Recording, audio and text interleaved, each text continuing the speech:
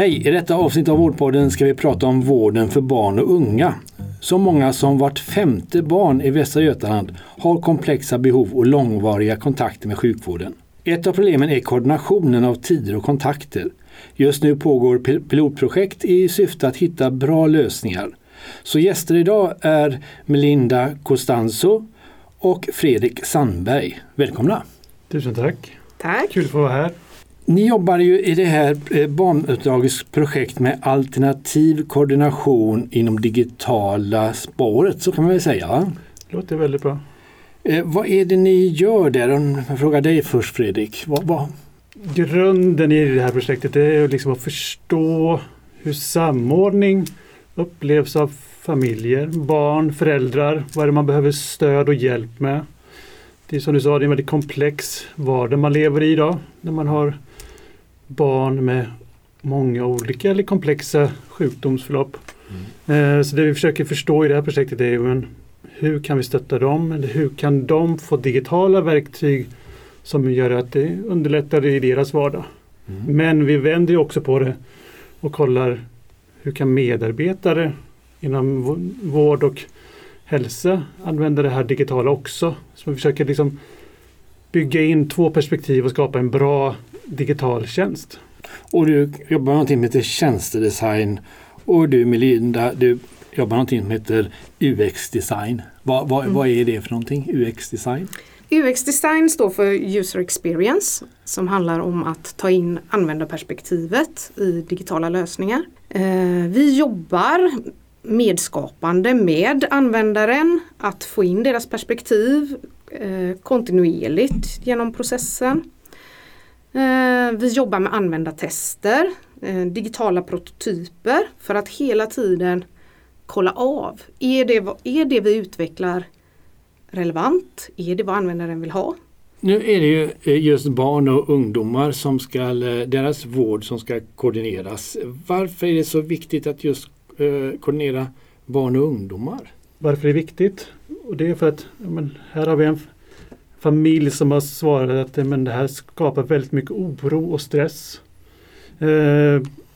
Det blir en förvärrad situation. Problem med att planera framåt. Så att mycket hamnar ju på liksom föräldrarna och barnens i deras knä. Så att det är väldigt viktigt att man börjar ta det här på allvar. För det blir en väldigt stor belastning när man hela tiden måste liksom planera själv. Man måste bära information mellan olika verksamheter, instanser. Så att kan man börja göra någon liten samordning så att man kan hjälpa dem väldigt mycket. Men vi har ju sett andra saker också. Ja, absolut. Det handlar ju om kommunikationen med vården, dålig transparens. Det är ju väldigt så vårdplaner som startas på en mottagning, men det är liksom svårt att dela idag. Saker har inte en självklar plats. Hur kan vi lösa det här att de ska slippa berätta samma historia om och om igen? Kan man lösa det genom att det finns ett formulär på någon slags profilsida där de kan skriva in och dela? Ja, för det är också ett problem att när man kommer till en ny sjukvårdsinrättning så vet de inte vad barnens problem är egentligen. Nej. Och vad som har hänt på de andra ställena. Och då måste du upprepa, lägga tid och resurser på att förklara, sätta in en annan person. På den situationen skulle man kunna underlätta genom någon slags samordningssystem innan som hjälper både föräldrarna och kanske även medarbetarna på vårdens sida. Det handlar ju om väldigt många barn. Den här undersökningen som barnuppdraget då gjorde för ett par år sedan pratade ju om var 5:e barn eller 20% av alla barn. Och det handlar ju om ganska många kontakter också. Hur många kontakter kan det handla om som man som familj behöver ha med olika instanser? Man säger ju det att Centrum för sällsynta diagnoser säger ju i genomsnitt 47 vårdkontakter.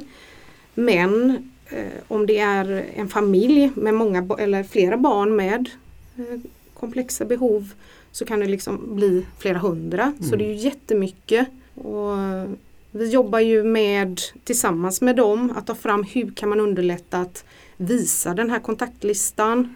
För det är varje instans ser kanske bara sin lilla bit. Och där man bara ser en liten bit då kanske man inte tycker att det den här patienten har vi inte så många besök. Och det här är ju ett problem då som vi behöver försöka jobba med. Men hur kan man då visa, hur ser mitt livspussel ut? Hur ser min vardag ut? När du kanske träffar då en kontakt som inte förstår de andra. Så det har vi ju tagit med i den här prototypen som vi håller på att bygga och skapar. Att hur kan man visualisera mängden besök? Hur hänger de ihop? Avstånd och tid och allt det här. Hur kan vi göra det till ett hjälpmedel för patienten? För föräldrarna och för barnen inser att det är en stor vinst med detta. Kan det vara en vinst för vården också? Absolut. Var består den vinsten? Dels det här att det förs ju protokoll, anteckningar. Det är mycket dubbelarbete som försiggår. Och att eftersom man inte kanske kan ta del av vad någon annan skriver, så skriver jag samma sak och så gör man dubbelarbete. Och så blir det missförstånd eller det blir liksom ett glapp emellan de två eftersom de inte kommunicerar med varandra. Vilket gör att det blir mycket, mycket mer jobb, tänker jag. Men också det här att man får det är inte bara kanske en ekonomisk vinst eller en tidsvinst, utan man får ett bättre förtroende. Man får en tryggare patient, man får ett bättre kommunikation. Så vinsten kan ju ske på många olika sätt. Och vi har ju sett också att anpassar vi systemen efter de som är mest sjuka, så passar det även på resten av befolkningen också. Okej, så man kanske kan dra nytta av det som ni gör nu? Absolut. Vi är ju delaktiga i fler samordningsprojekt och vi ser ju samma problem, samma behov. Det sträcker sig längre än bara barnuppdraget. Nu jobbar ni med digital samordning. Ett arbete där ni involverar bland annat föräldrarna. Precis som du sa så är det väldigt viktigt att vi försöker involvera, bjuda in, samskapa. Så vi har löst det inledningsvis på så sätt att vi faktiskt skickar ut ett triggermaterial, ett material som gör det möjligt för familjer att själva komma på lösningsförslag. Det kan handla om vad är utmaningen med att alltid behöva förmedla information? Och så har de fått skriva ner det här är de utmaningar vi ser. Och så här skulle vi vilja lösa det. Och så har vi tagit de här förslagen på förbättringar och gjort dem till digitala prototyper. Och så har de fått reagera på det i sin tur, de här familjemedlemmarna. Så fått jättebra feedback på hur man vill förmedla information, vilka slags vyer man vill ha i den här digitala lösningen. I min familj så har vi en digital kalender. Är det någon sån lösning ni ser framför er? Här har vi tagit fram en väldigt bra förslag utifrån vad de har tänkt och tyckt. Så det har varit det här, men hur kan man se en kalender med kanske om man är en familj? Så man kan dela och man kan se varandras tider och besök. Sen finns det ju många bitar som vi inte riktigt har undersökt än, som de har pratat om. Och det är ju sjukresor. Ja. Hur kan man koppla det? Hur kan man använda den moderna tekniken och stötta? Det finns ju många olika saker som man kan lägga in i den här ska jag kalla det, schemaaktiviteten. Det här visuella gränssnittet där man kan se samordningen på ett tydligt sätt. Det kan ju vara allt ifrån när man ska vara på plats eller hur man ska ta sig dit. Så det är det vi håller på att testa. Liksom se, men är det en bra idé att kunna se sjuktransport eller andra transporter? Liksom. Så det är väldigt intressant att se vad kan vara värdefullt för patient att se faktiskt. Och slutmålet är det att det ska ske automatiskt det här. Det digitala ska inte någon behöva sitta inom sjukvården och samordna, eller? Jag tror att fysisk koordination kommer behövas. Men mycket kan lösas med modern teknologi. Sen har vi också sett det här med ansvarsfrågor. Alltså att det är väldigt oklart. Vem sköter vad? Vilket hjälpmedel? Nu som det ser ut idag så är det väldigt uppdelat på olika personer, olika mottagningar.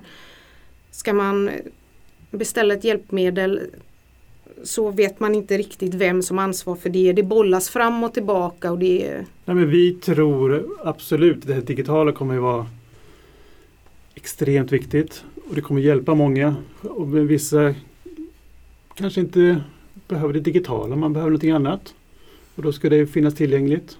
Om det är en fysisk koordinator eller vad det nu blir. Men man måste ju se till så att alla får den samordning de behöver. Det är väl det viktiga. Jag tror att det är väldigt många föräldrar som går och längtar och hoppas på detta med samordning, varken i fysisk eller digital. Har ni någon bild av när den digitala kan börja fungera? Mycket det finns redan idag. Vi gör ju väldigt mycket bra saker redan nu. Men jag tror att mycket handlar om att se vad ska vi göra mer av? Vilket ska vi göra mindre av? Alltså vi behöver samordna samordningen. Det är mycket också det här vi måste få till kanske nya arbetssätt. Sätt att tänka. Det här digitala det är nytt men det har ändå funnits en tid. Men vi är vana att göra saker på ett specifikt sätt. Så att det är också det här att vi måste ställa om själva tankesättet och arbetssätterna. Det här låter ju mycket som att det berör det nya vårdinformationssystemet, Millennium. Hoppas ni mycket på framförallt Millennium som en möjliggörare för den digitala samordningen? Det tror jag blir jätteviktigt. Men även det här med var kommer patienter in i det här? Den kontakten kommer bli extremt viktig tror jag. Om det är via 1177 eller liksom patientportalen. Det är där vi måste lägga mycket krut på att förstå. Men hur vill våra medborgare ha det? Var vill de få tillgång? Hur, var och när? Det är väl där vi måste börja grotta ner oss i. Mm. Men jag tror vi har ju mycket som kommer rulla igång nu och det tror jag är absolut helt rätt väg. Så vi kommer att se det kanske redan i slutet på nästa år och framförallt efter införandet av Millennium. Varför inte börja testa nu? Varför vänta tills det är på slutet? Då kanske det redan är för sent eller vi gör dyra misstag så börja testa i små saker redan nu. Då kan vi lära oss. Och då är det liksom en pågående process. Då är det svårt att säga någon specifik deadline eller startpunkt om man börjar redan smått nu. Okej, tack Melinda Costanzo och Fredrik Sandberg för att ni kom hit och berättade för oss. Tusen tack för att vi fick komma hit. Tack.